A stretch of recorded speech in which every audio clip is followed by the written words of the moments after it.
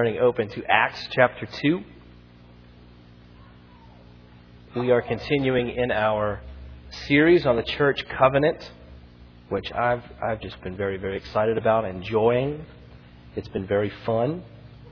I love being reminded of why we come together as a church. I love being reminded of why God has a church, has a body for His Son, has a bride for His Son.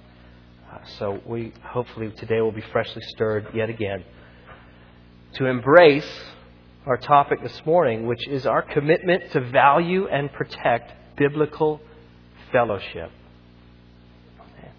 If we would, verse 42 of Acts chapter 2, we'll read that.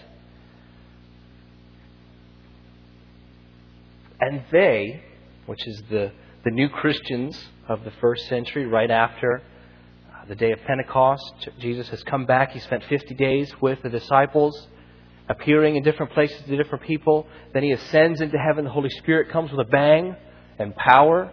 And then these new people, these new Christians, thousands are being added to the church daily, the Bible tells us right before this.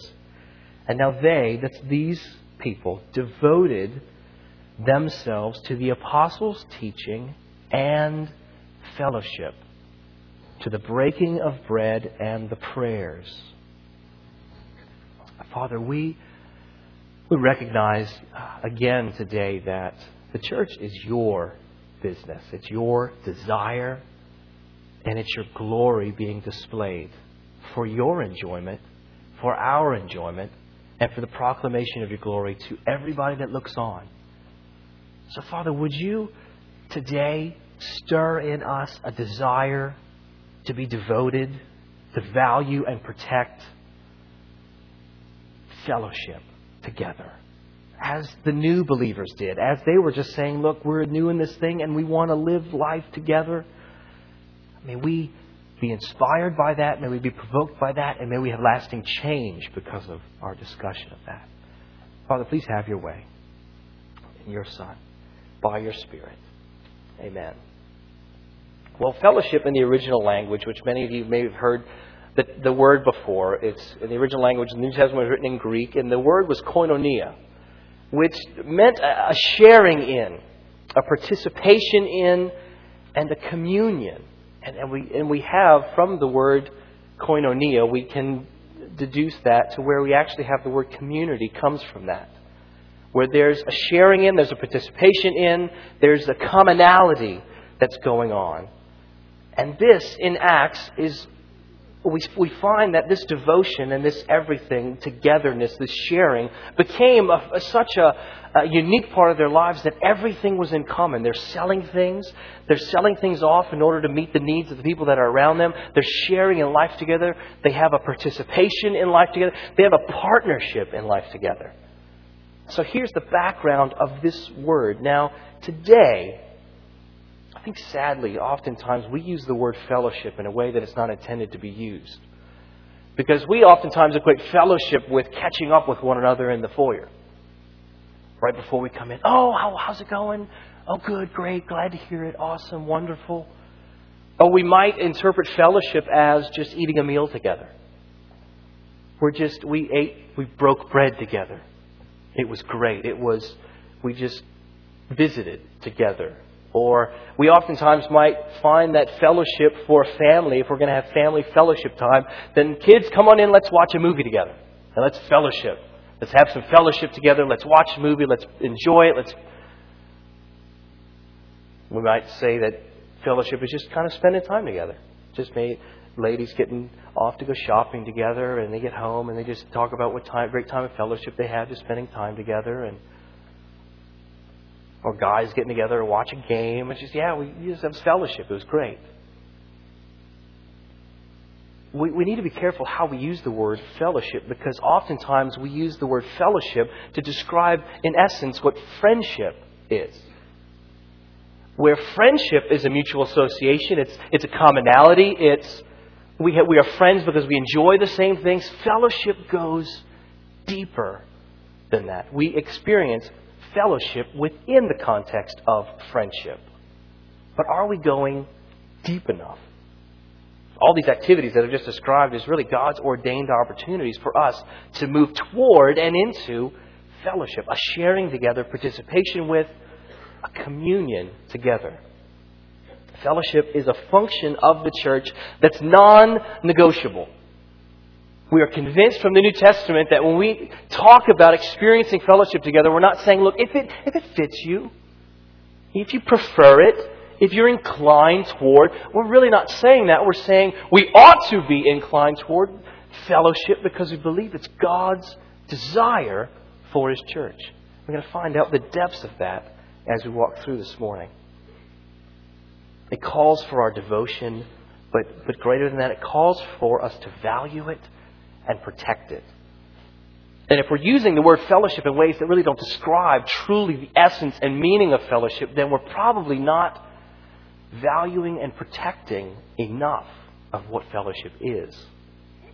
If you remember the movie The Lord of the Rings, the first movie, I believe it's called The Fellowship of the Ring. I don't remember the entire movie because that's the only one I fell asleep during while I was watching. It just moved way too slow, like the action scenes, fighting. I'm with that. Gotcha. That's cool. And these creatures. But what was the first one? The Fellowship of the Ring. What did they do? They all came around. They all shared something in common. And what they shared in common was to accomplish a particular goal. And they united together to say, let's partner together. We're sharing in making sure this ring gets destroyed. Because that's what has to happen. And they all come around Frodo. They protect him. They value what's going on. And it changes the way they're living. They go from living their separate lives to now living something that's about accomplishing a goal, a purpose. We need to see fellowship in the church is much of the same thing. We have a mandate. We've been called out of the world. We now come into the church, and now we're supposed to be accomplishing a particular goal. Biblical fellowship is about accomplishing something. It's moving to the depths of our sharing in, the depths of the common ground that Matt preached about fellowship way back in the beginning of August. And an excellent message. Please get that. Listen to it. Talks about the common ground that we have, the common mission that we have. But here we have a common ground, a common sharing, and we're moving towards something. We're moving towards something that God's glory is attached to. And He attaches it to us, to what He wants us to do. Biblical fellowship, I think, is just easily said, is based on a common sharing of the person of God. We're sharing in who God is. Bruce Milne says this in his book, Knowing the Truth. Koinonia essentially means sharing together in something. Its emphasis is therefore somewhat different from the general use of fellowship among us today, i.e. mutual association. The two meanings are not finely distinct, however, since common participation involves mutual association. The fellowship of the people of God is grounded in a common participation in the life of God. What does that mean? Turn 1 Peter chapter 2. We've used this verse a few times during this series to talk about God's value of His people, value of what He's doing. And it gives us a good picture of who we are now.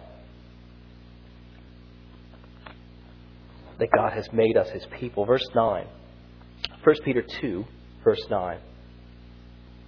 But you are a chosen race, a royal priesthood, a holy nation, a people for His own possession, that you may proclaim the excellencies of Him who called you out of darkness into His marvelous light.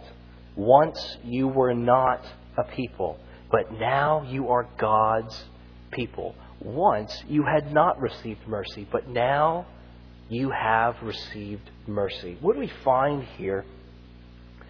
There's this particular word, into, that I want us to pay particular attention to right now, because what Peter is describing is that we are now a people. We once were not a people, now are a people, and we have been called, chosen, anointed to proclaim something. Proclaim the excellencies of Him who called us out of darkness and into His marvelous light.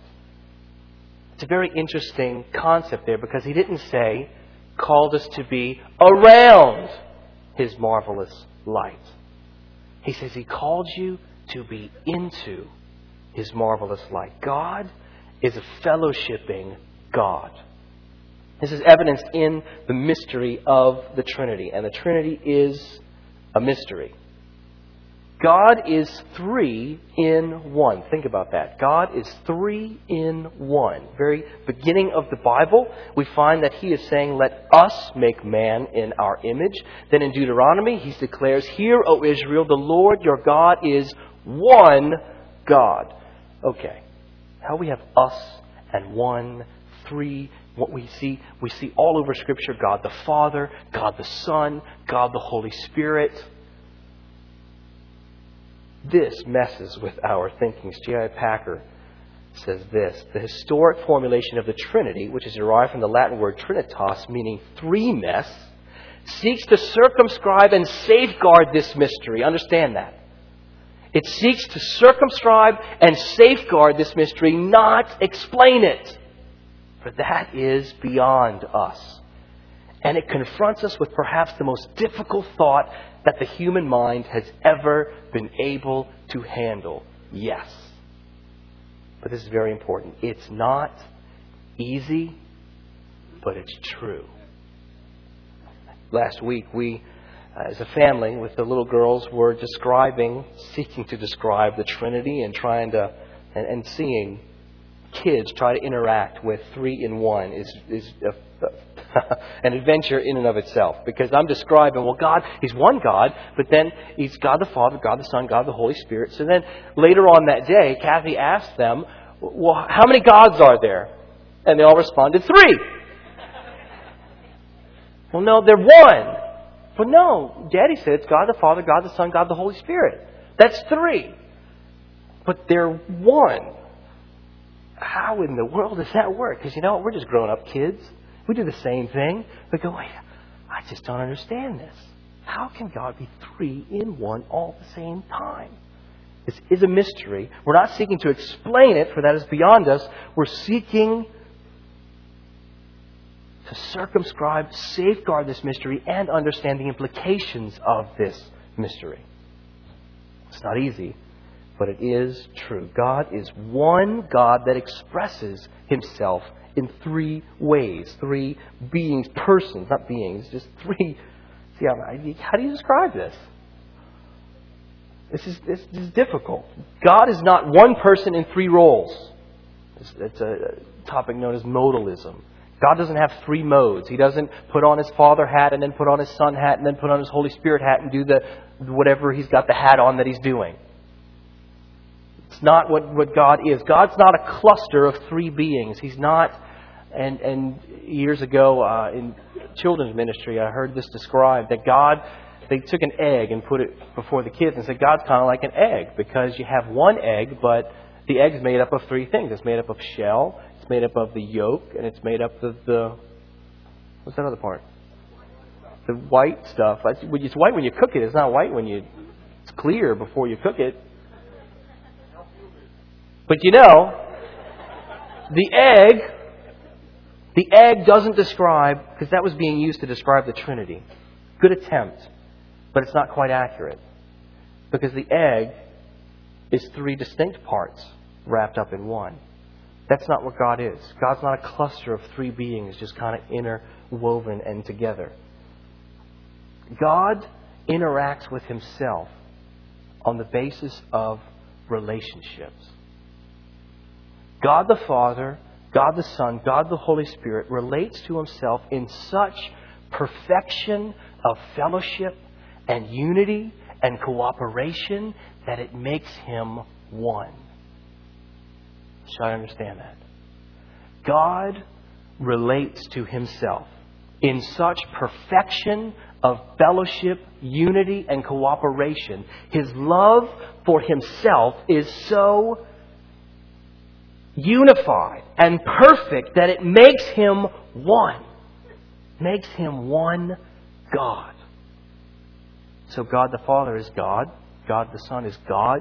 God the Holy Spirit is the same God. Their cooperation, their unity, their love for each member of the Trinity is so strong and mighty that it makes them one. J.I. Packer also says this: the Father, this is just to describe how they cooperate and interrelate with one another. The Father initiates, the Son complying, and the Spirit executing the will of both. Now this is huge for us to think about and try to ponder, because it's beyond us. And let me throw this in there. He's not idolatrous to love Himself. We like the fact that God loves Himself, because that makes Him God. If John Piper says, if God is not out for His glory in all things, that makes Him not God, because the essence of being God is being number one, right? So if God's not out to make sure that we all understand that He's number one, then He's not number one, that He's not God. So He needs to be number one, and He needs to let us know that He's number one, because we're not going to figure that out for ourselves. In our sinfulness, we want to make ourselves number one, but God is number one. He is about making Himself number one, but He is about fellowshipping with Himself. He shares in. The three of the Trinity share in, they participate in, they partnership in, they communion together with such perfection that it makes them one. We come close to that with the analogy of marriage, but still we're far off in understanding this mystery, but need to know the implications of it. God is self-sufficient and enjoyed the fellowship that He had with Himself before the world began. God was not lonely and thinking, we're worn out on relating with one another, so let us make man in our own image. That we have to be careful not to take our own faulty, oftentimes sinful experiences in life and attribute them to God. We get lonely. God doesn't get lonely. God is self-sufficient. He related and fellowshiped with Himself before the world began. But what we find in Genesis is God making man for the purpose of understanding and knowing His fellowship. God seeks and secures fellowship with His people. This is evidence in the storyline of the Bible. Think about the garden. The garden, we have fellowship is established. God makes Adam and Eve. He is then, the Bible tells us that He was walking in the cool of the evening with Adam. What that must have been like. They're in a perfect place. They're enjoying time together. We don't know how long this went on before the fall. This could have been millennia that they're experiencing life with one another. But it may not have been. But yet, we do know that Adam and Eve Adam is walking with God in the cool of the evening in the garden. He's fellowshipping with God. He's enjoying the presence of God. He's enjoying the unity of who God is revealed to him as they're walking. And he's enjoying that presence. But then we have the fall, where we have the fellowship is broken. And then we have the giving of the law. And the law is a testimony of, look, fellowship will be regained. It can be regained. But because of sin, we can't do that. So the law, that's why Paul says the law is our tutor to point us to one that can fulfill the law. To why? Restore fellowship. Because it's been broken. But we see the law saying we're going to regain this fellowship. But then we have the prophets who then prophesy and say there's a promise of redemption. There's a promise that fellowship will happen again. Involved in that is judgment. You were wrong. You are wrong. Please change, because that's not fellowship with God. There's going to be one that will secure that. And God's the one seeking after that. God's the one promising that. And then we have redemption happening in Christ. Fellowship is realized, culminating in the book of Revelation, where fellowship is forever. There's a wonderful storyline of the Bible that needs to be paid attention to, because it's about God doing something very interesting. This progression that I just described is the story of God rescuing His people, His chosen people, from the grips of sin and death, which is death is separation from that fellowship, in order for them to experience and enjoy the fellowship of the Father and the Son and the Holy Spirit for eternity. But this is how God does it. This is what I love. Because in Ezekiel, we find out something very interesting about how God's going to solve this problem.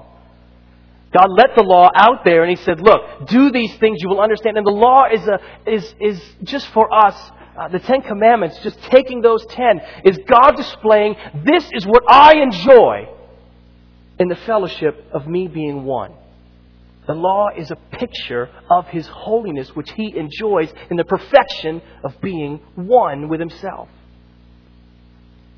Well, we can't do that because of our sin. We can't attain to that. We can't regain this on our own. God knows that all the time, and He says, this is what I'm going to do. And we find this in Ezekiel 36, verses 26 and 27. God says, I'm going to give my people a new heart. I'm going to take out the heart of stone, and I'm going to put within them a heart of flesh. But what am I going to do more than that? I'm going to put my Spirit in them. So this is different than even what Adam experienced. Adam was around the fellowship of God. God then says, I'm going to take my people out of the throes and the grips of death and sin, which is ultimate separation from my fellowship. And what I'm going to do to make sure that I have it forever and they have it forever is I'm not just going to put them around me again. I'm going to put me in them. Amazing.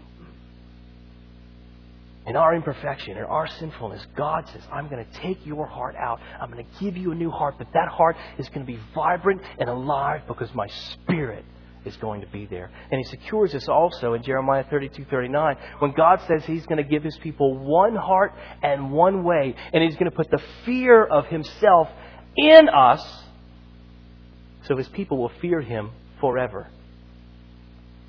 Wonderful security in that, but also there's a terror that goes on with that because, wait a minute, God, with His people, as He redeems them, puts His Spirit in them.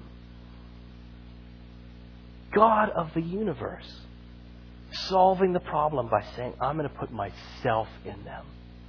No longer will they be around me, but I will be in them. And then Jesus, in John 17:20-23, this is Jesus' prayer for the people of God. He describes it. He says, He prays, Father, may they be one as we are one, I in them, and they in me. Amazing. God is in His people. God saved us so that we'd have a relationship with Him in His fullness. And we talk about that. And that's a common feature at the tables during Alpha and stuff when we say, before I just knew of having, God was far off. There was something about God that I knew He was God. He was big. He was powerful. But He wasn't close to me. And I was walking through the formalism of religion. But now I have a relationship with God. What are we describing there? The relationship is God coming after us, putting Himself in us. And now we get to experience His fellowship with Himself.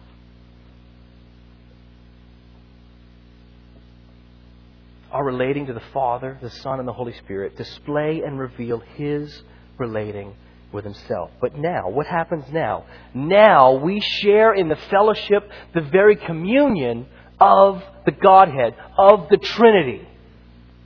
We share and participate in this. We have fellowship with God. Paul says this in a couple of his letters, Ephesians being one, where he says there was hostility, but now there's peace. Why? Because Christ broke down that barrier, broke down that dividing wall, because God was zealous about doing something. He was zealous about making us experience His fellowship. What happened when Jesus died to the curtain?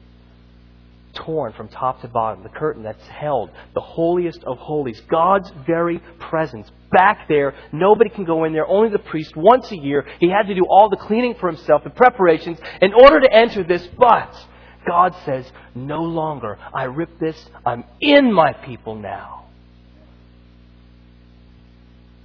And now we have fellowship with Him. We get to experience the satisfaction that God experiences in Himself. We are to fellowship with God. We're to share and participate with Him in His love, His glory, His grace, and we find that we delight in it. 1 Peter 3:18 talks about how Jesus died for our sins that He might bring us to God and make us alive, present us alive to God. And Ephesians 2:18, in this one concise verse, we have a Trinitarian access that we now enjoy.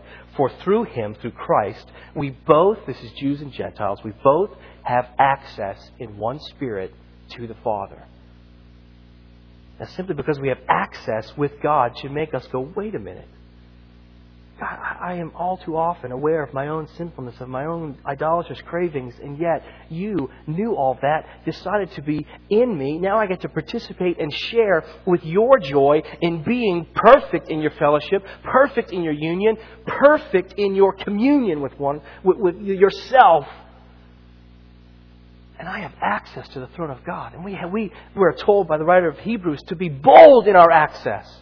To come before the throne of grace with boldness. Why? Because you have been redeemed to enjoy the fellowship of God. The communion that He has with Himself. Through Him, we both have access in one Spirit to the Father. In 1 Corinthians 1:9, Paul tells the Corinthians, we have been called into the fellowship of God's Son. And then in 1 John 1:3, we have fellowship with the Father and His Son. And we know the Spirit is the one that's enacting this. He's carrying out the will of both. Look at John Owen's thoughts on now this communion that we have with God. Now, communion is the mutual sharing of those good things which delight all those that in that fellowship. This was so with David and Jonathan. Their souls were bound together in love. Their love for one another was shown in various ways, but their love was nothing in comparison to the love that is between God and His people. The fellowship of love is far more wonderful. Those who enjoy this communion are gloriously united to God through Christ and share in all the glorious and excellent fruits of such communion. Our communion with God lies in His giving Himself to us and our giving ourselves and all that He requires to Him. This communion with God flows from that union which is in Christ Jesus. We are participating in the fellowship of God Himself that He enjoyed from eternity past. Enjoyed that fellowship. He was self-sufficient in that fellowship. He did not crave anything else, but yet He desires to make man. And when man blows it, He says, this is what I'm going to do to ensure they never blow it again. I'm going to put myself in them so they can experience fully what my fellowship with myself, my unity is all about. We share in this glory of God, this fellowship communion, through what? Through the spiritual disciplines. We pray. When we pray, we're participating, we're asking God, and we do this all by faith, because faith pleases God. Faith that we go, God, this is not easy to comprehend, it's not easy to understand, but I believe it's true, so therefore I'm going to step out of faith, I'm going to pray. I'm going to pray as if my life depends on it. But I'm going to pray in a way that says, God, have me enjoy the fellowship that you have with yourself, that you want me to commune with you in. And when we pray, we begin to get God's mind, and we enjoy His thoughts about what we're facing. It may be our day, may it be a family member, a loved one that's sick or rebellious. Or we enjoy God's thoughts about Himself, and we're able to pray that back to Him. Something happens to us. What is happening to us in prayer? We're enjoying God's fellowship. When we worship, I can remember so often times of worship, and this hit me pretty seriously watching the building go down over in Lakeview. What I remembered most vividly is times of worship when I just knew, God, you're so close to me, you're in me, and I have such a peace in my life that I can't explain.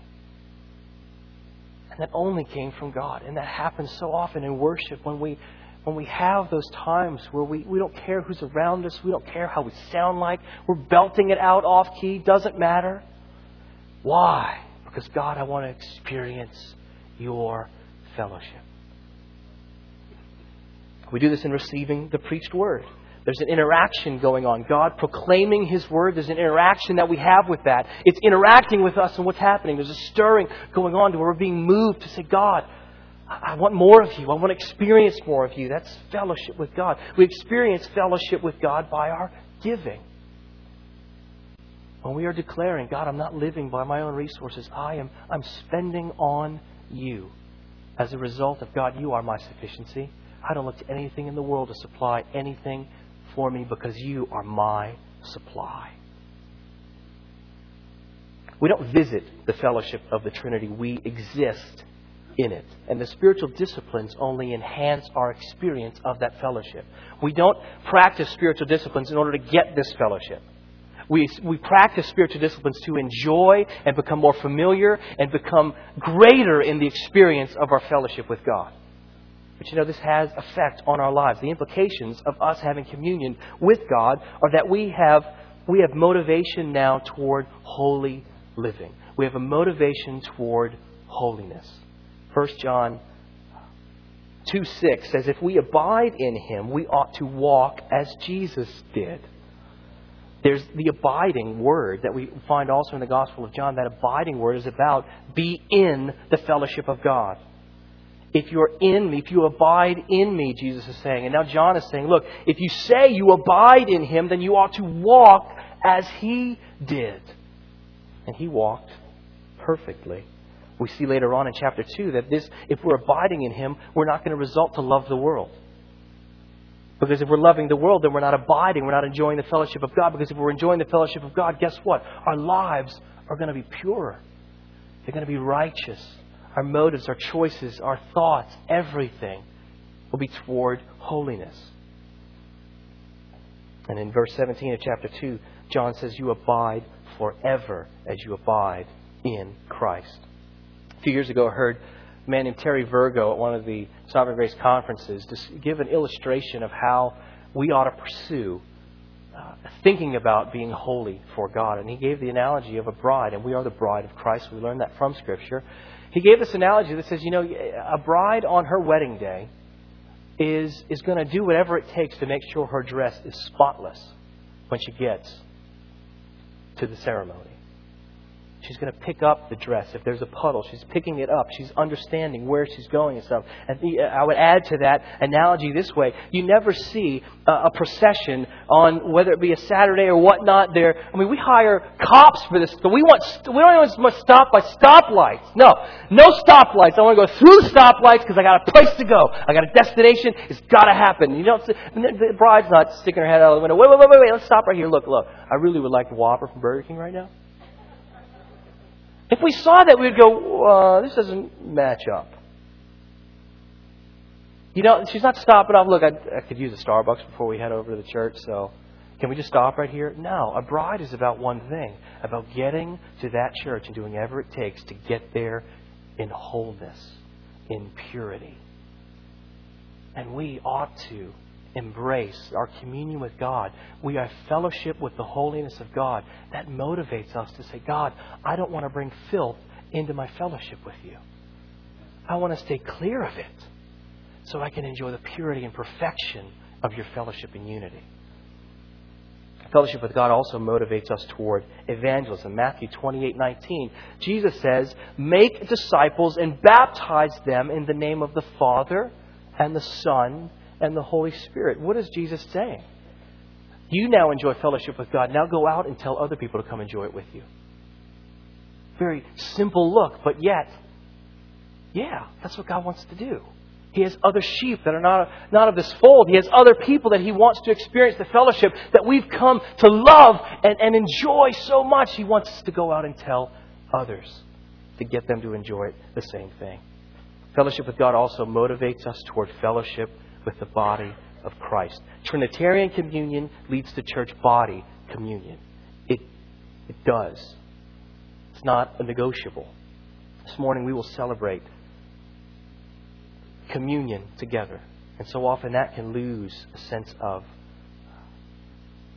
dearness to us because we're not practicing the communion that we say we're practicing. When we come together as a church and we celebrate communion and we remember, like Jesus said, we remember what He has done. When do this in remembrance of me. What are we saying? We're saying, God, I've enjoyed my fellowship with you And I am so grateful for it. I enjoy it in an ever-increasing and an ongoing measure. I celebrate that now by taking this little symbol of your body and the symbol of your blood. And Jesus said this, if you don't eat my body and drink my blood, you have no part of me. And that was, the Pharisees heard that, freaked out, because way over in Leviticus it says, don't even think about drinking the blood or eating the blood. But Jesus comes and says, oh, no. If you don't drink my blood, you have no part of me. That was a huge hurdle for them to overcome. But I believe the simplest way that communion illustrates fellowship, it's the body of Jesus in us. We consume it. But we're all doing that together. So we're all saying, and that's why Paul, when he says, look, before you take communion, make sure your life is okay. Make sure that you're experiencing a level of holiness, that you're not bringing a reproach, and you're not dirtying your gown on the way to the communion table. Make sure that your life says communion with God and communion with one another, as we'll look at the next topic. Biblical fellowship experience. If you would please turn to 1 John. A couple books to the right.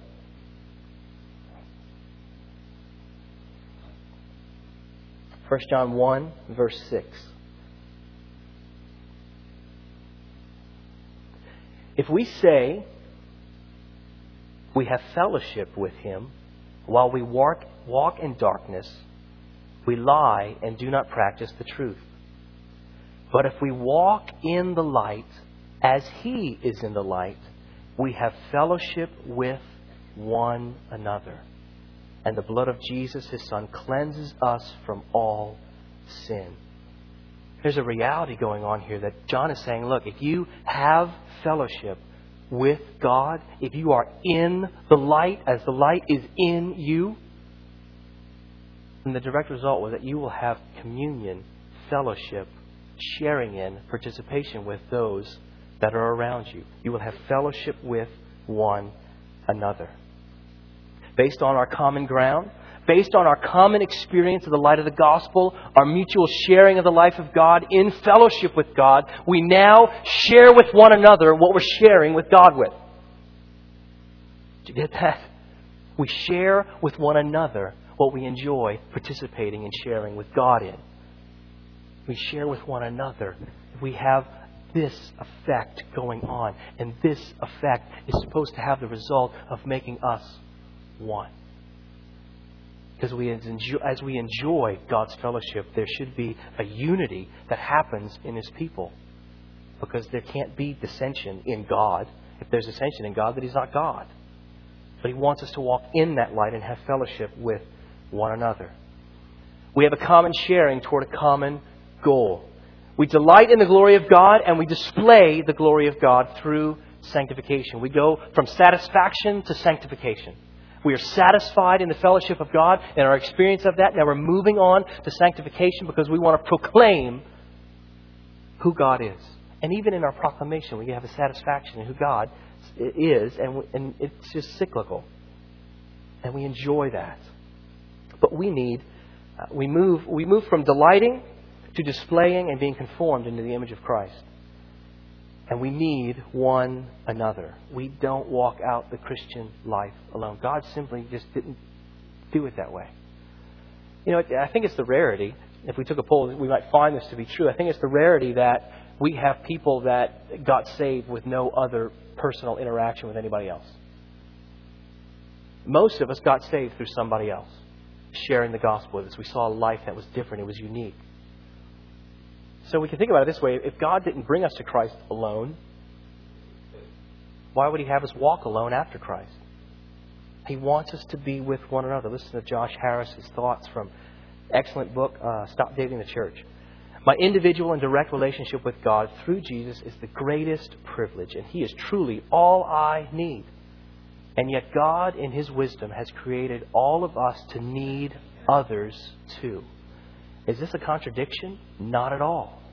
For God has ordained that much of His grace flows to us through others. Says Pastor John Piper, sanctification is a community project. I would take that little phrase, sanctification is a community project, and think sanctification is a koinonia project. It's a fellowship project. So how do we achieve this fellowship? We have in our lives before us, we have things that we are to do. We have a responsibility to pursue in order to gain fellowship. And these are just a few different areas that we can walk through in our lives to experience the fellowship that we desire with one another. And the first is in the application of truth. We experience fellowship with God through the application of truth. We experience fellowship with one another as we seek to apply truth together.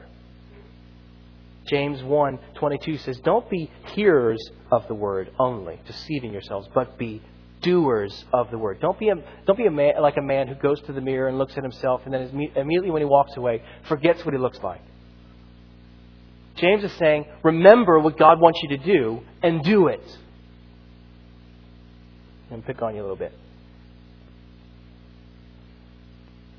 In your covenant group meetings, covenant group leaders are going to be my best friends after I say this. In your covenant group meetings, if you have a difficult time trying to figure out what God showed you in the sermon, we have a concern that you're deceiving yourself into thinking. See, it's very easy for us to look in the mirror and we go, "Oh, that's great. Yeah, okay, yeah, sure, gotcha." Ooh. And we walk away, forget what we even looked at. We ought not come to our meetings on Saturday and Sunday mornings and just be satisfied with hearing the word. There needs to be a pursuing of applying the word.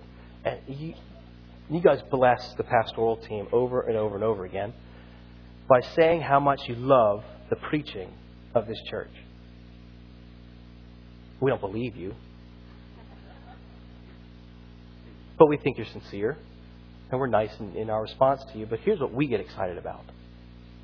We get excited about when you come to us and you don't say, "Man, that was a great message." We get excited when you come to us and you say, "Here's how I know what I need to do when I walk up those doors.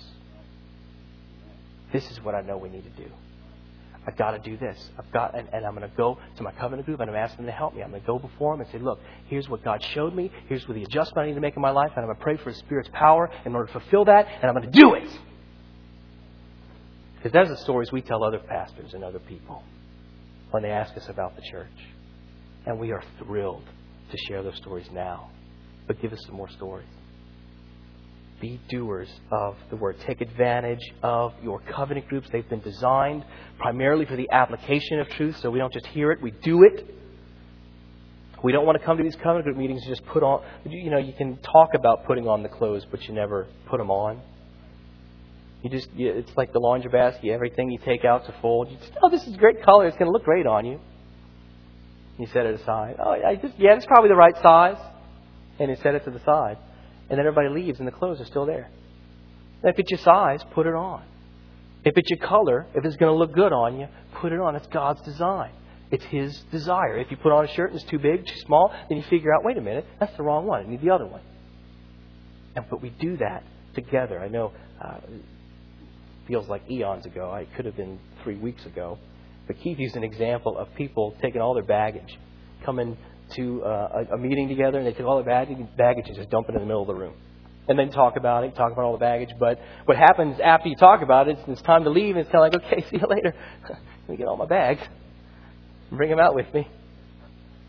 Look, we hope our covenant group meetings are about coming together saying, "Look, here's my baggage. It might be from 2 weeks ago. It might be from 20 years ago. But I know God doesn't want me walking with it. Help me." We need others in this journey. We experience fellowship with one another through the application of truth. We experience fellowship with one another through mutual encouragement. This is the one another's of Scripture. We practice the one another's. We're confessing sin to one another. We are forgiving one another. We are pursuing one another. We're serving one another. But in order to be mutually encouraging, you need to be known and you need to know the people that you're walking with. Being known is being easy and vulnerable around people. Do you need an interrogation lamp to figure out what's going on in your heart? Does somebody need to come across to you and say, "Okay, where were you last night? What was in your heart? What was in your mind?" I mean, does it take 20 questions for you to go, "Okay, look, I need to grow in this area of my life"? Be vulnerable with the people you walk around with, that you relate, that you share in the life of God with. Do it by faith. Transparency leads to transformation. Be easy to know. Get along with people. Be known. Open up. We also experience mutual encouragement by knowing others. We can be very intent on letting everybody else know who we are. But do you take the effort to know others? Do you draw them out with wisdom and understanding, saying, look, I want to find out what's going in your heart so I can be a means of encouragement to you. Taking a genuine interest in the lives of others, sharing in joys and in sufferings of those you are walking with.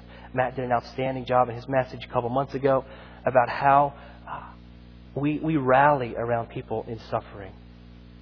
This church does an amazing job of rallying around people walking through suffering.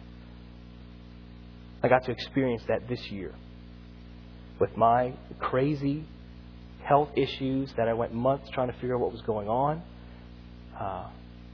You loved me and you encouraged me. Every one of you came up to me saying, I'm praying for you. How are you feeling? And a few of you said, I miss your smile. I'm happy to be smiling again. And it's because of your prayers. It's because of your encouragement of me. Your bearing, your interest in my life when I was in my short time span of suffering. But you do well and you excel. We experience fellowship also with correction that's done in care. We always treat having to bring an observation to somebody like it's Esther. Like, okay, we need to call national fast, prayer, because look, I really need to bring this to the attention of somebody. And I believe God's appointed me for such a time as this. It really shouldn't have to be that dramatic. It really can be in a spirit of inquiry, just asking a bunch of questions.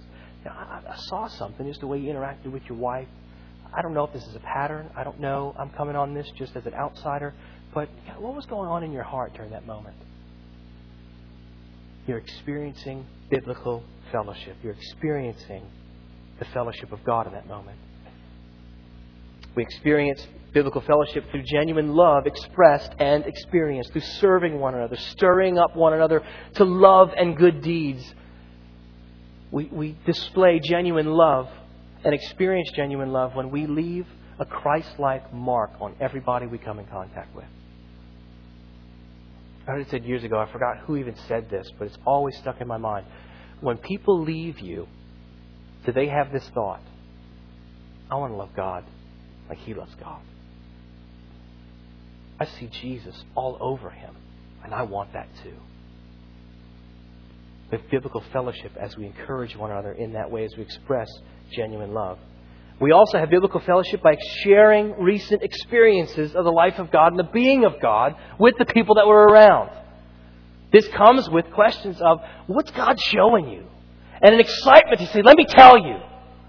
It's been great. I've been in this book in the Bible, and then this happened, and then this person had a word for me, and God is showing me Himself.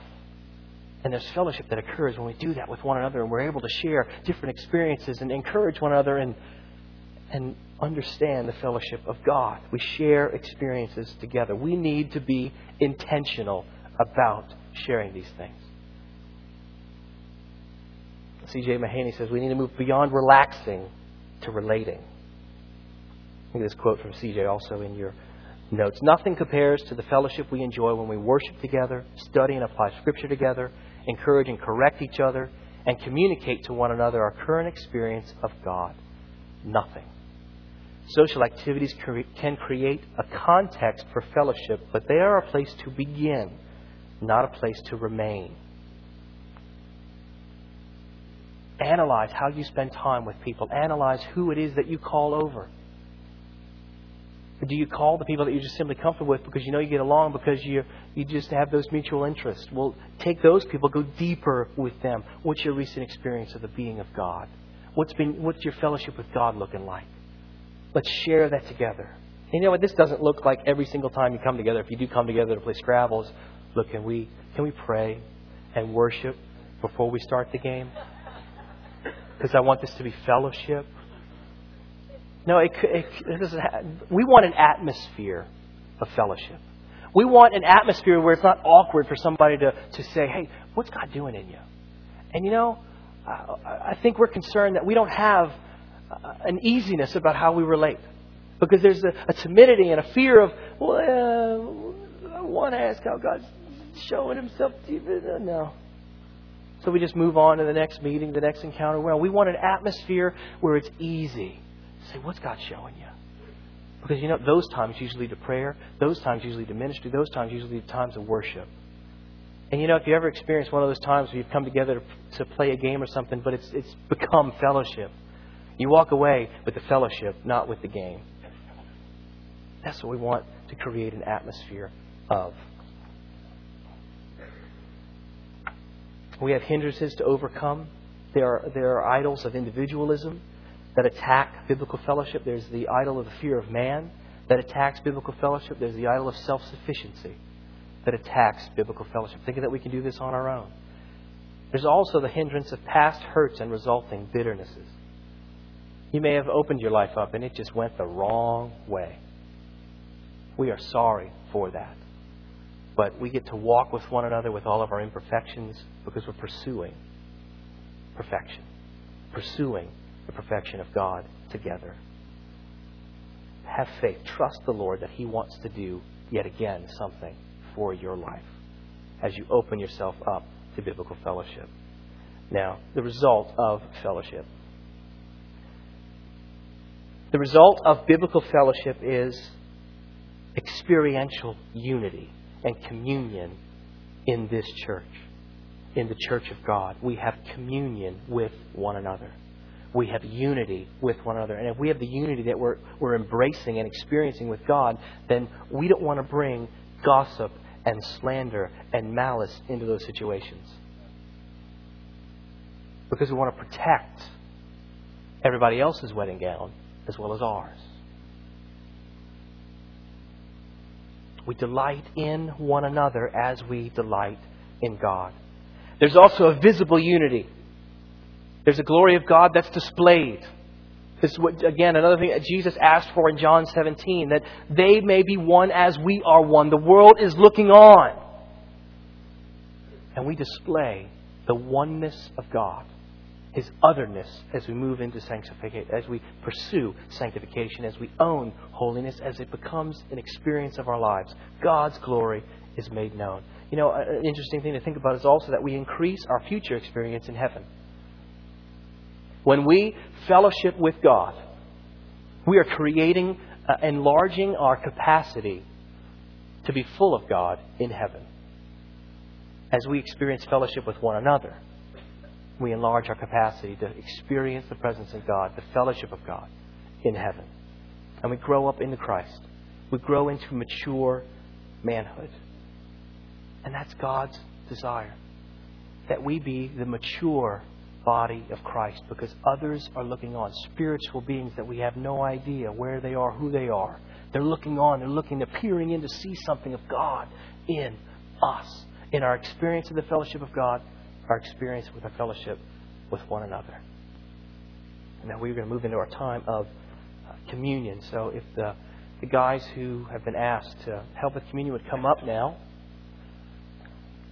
Again, we're desiring to experience communion, not just eat something, drink something. But let's be reminded, this is about Christ in us and the amazing grace that God has displayed to us by taking us with all of our annoyances. You don't think we annoy God? I mean, thank God. I'm grateful that God is patient. With all the sins that I repeat and repeat and repeat, and God still in His patience and kindness corrects me and adjusts me. And we get so petty about who annoys us and who irritates us in church and our covenant groups. Come on, you annoy God. He doesn't retract Himself from who you are. He says, no, we're moving in this together. But celebrating this communion is this. I'm going to commit myself to the people that I'm around. Jesus, as you are in me and I enjoy the fellowship that I have with you, I want to experience that, the visibility of that, as I have fellowship with the people that I'm around. And we desire to do this as a church.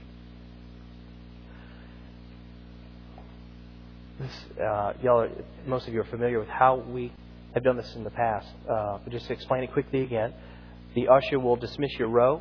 And on your row, please move to your right and come down the aisle and take the elements from whoever it happens to be in front of you. Okay? Let's go.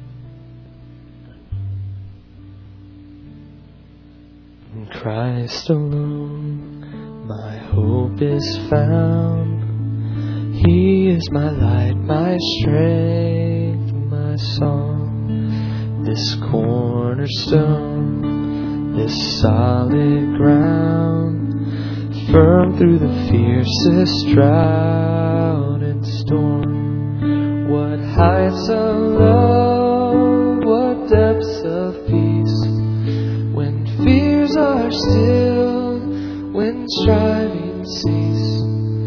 My comforter, my all in all, here in the love of Christ I stand.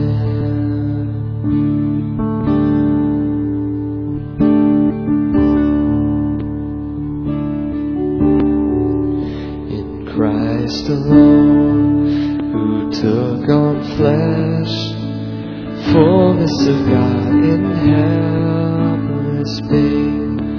This gift of love and righteousness, scorned by the ones He came to save. Till on that cross, as Jesus died, the wrath of God was satisfied. For every sin on Him was laid. Here in the death of Christ I live.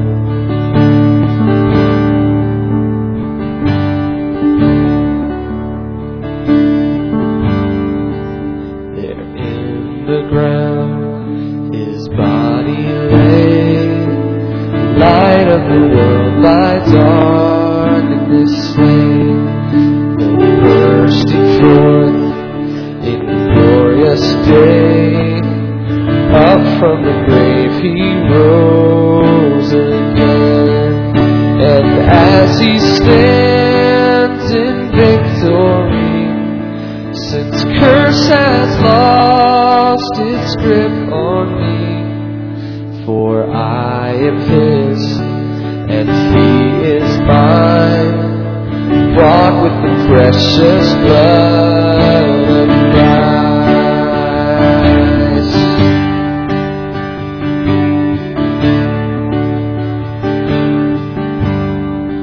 No guilt in life, no fear in death. This is the power of Christ in me. From life's first cry to final breath, Jesus commands my destiny. No power of hell, no scheme of man can ever pluck me from His hand, till He returns or calls me home. Here in the power of Christ I'll stand.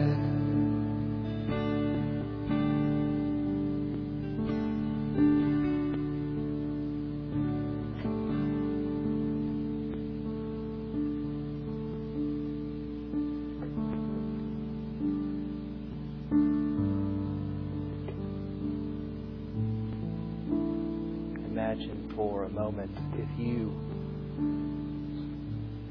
were with Jesus the night that He had this meal that He longed to have with His disciples.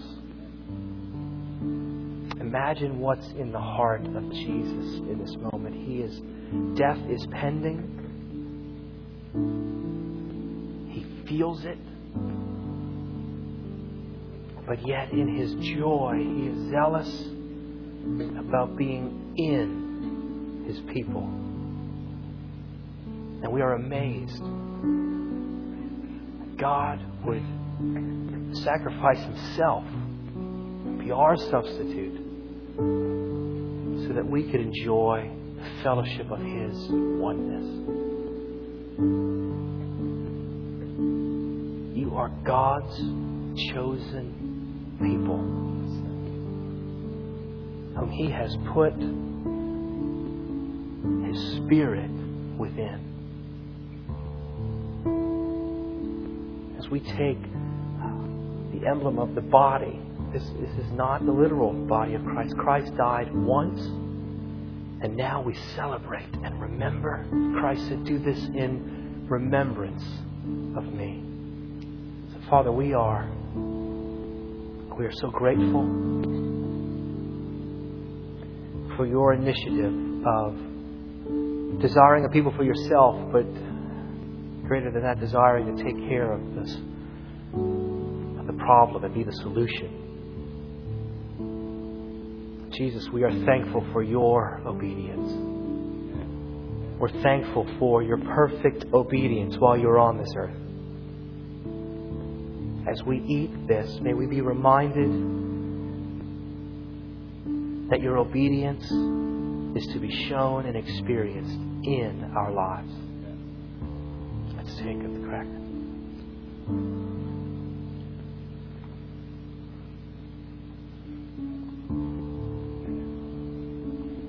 How amazing it would have been to grow up the Hebrew customs and hear over and over and over again, don't touch the blood. Don't eat the blood. Life is in the blood. But yet Jesus pointing to Himself, saying that blood you weren't supposed to have in you because that wasn't the life of God. This blood you're to have in you because it's the very life of God. And He seals us with His Spirit. Jesus, we are amazed at your shed blood. Simply amazed. And as we partake of this small emblem of your blood, may we commit ourselves to communion in the life of God.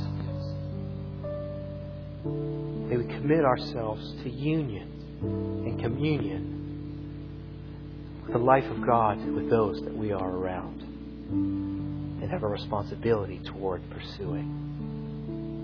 Jesus, thank you for the life that was in your blood that's now in us.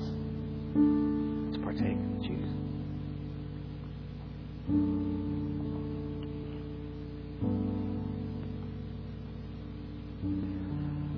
What a wonderful God we serve.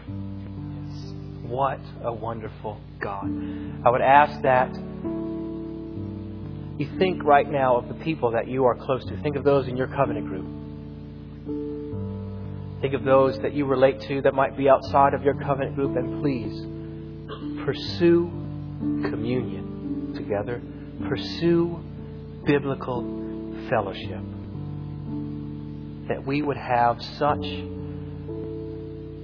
glory that we experience together that the lost come running because they got to have what we got. We want that. That's all. Are you coming?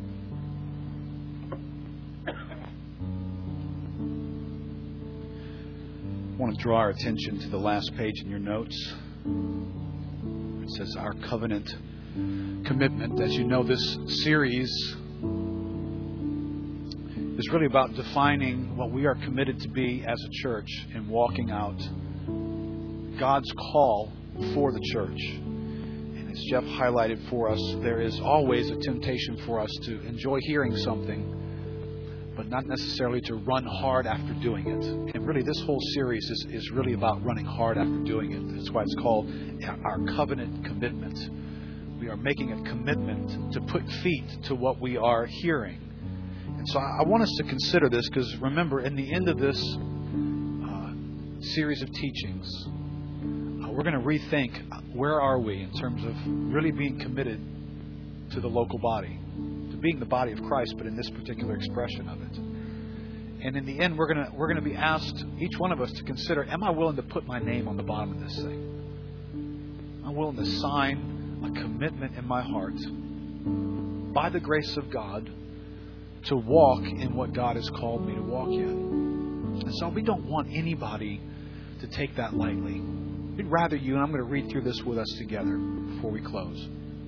We'd rather you find some elements in this and say, I don't really know if I'm willing to do that. Well, then don't sign. You're welcome to be in this church. You're welcome to gather. But we shouldn't deceive ourselves into thinking that we are something that we're really not. That's what really makes this celebration an empty celebration. We won't live fellowship. We won't live communion, but we will take the emblems of it without the expression of it. So let's ponder these thoughts for a moment. Believing that God identifies His people as special in His affections and purpose, I therefore agree with and commit to the following biblical principles. I agree that the Bible calls me to regularly gather together with other Christians for the purpose of fellowship, teaching, serving, prayer, encouragement, and accountability. I therefore commit to make participation in the gatherings of Lakeview a priority, to miss only when necessary, and to avoid creating conflicts that would disrupt my regular involvement. I agree that God calls those in the church to love one another, to forgive one another, and to maintain the unity of the Spirit, so that His love is visible and His mission is unhindered. I therefore commit to avoid opportunities to gossip or slander others, and to seek to resolve any conflicts I have with others according to the Scriptures, and to encourage others to do likewise. I commit to living toward others in a manner characterized by humility, love, and serving. And last, I agree that God calls me to live a life of holiness and to avoid the practice of sin, as well as life choices that contain the appearance of evil. I agree that sin is to be resisted and overcome, and not pursued or tolerated in my life. I therefore commit to walk in a manner worthy of the Lord, both privately and publicly, and to seek the use of spiritual disciplines to guard my heart from temptation. Let's stand up together.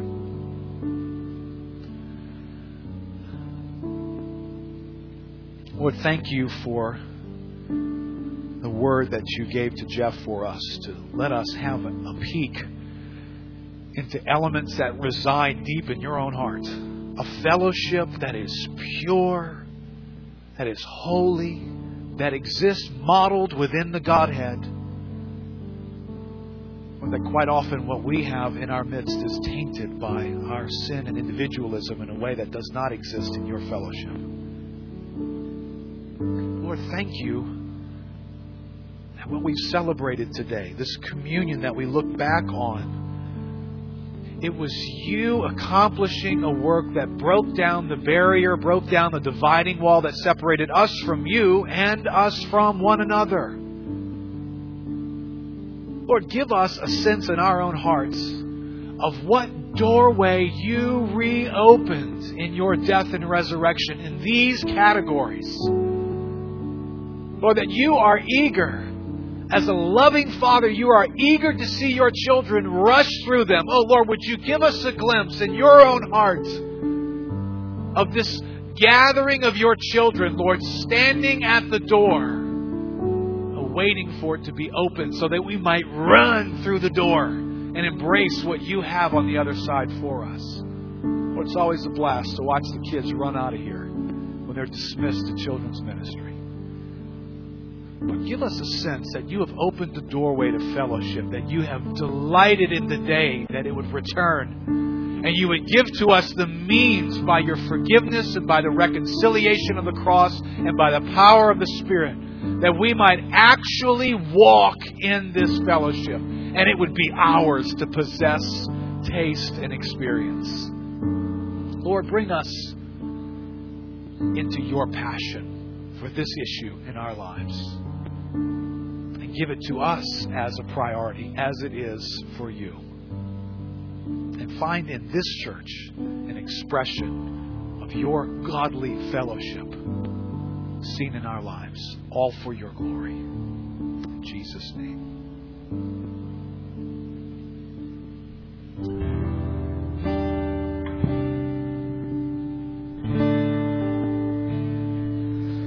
There is no more separation. There is no more need to hide. You have brought us near, oh Jesus, across the great divide.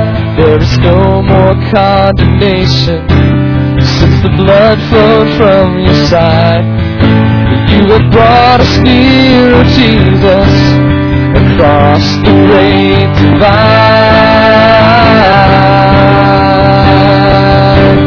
Oh, glory to your holy name, for the distance that you came to bear my guilt and take my blame, to save me from heaven to a cross of pain. Oh, the distance that you came, so I would love you without shame. You save me, yeah, you save me, yeah.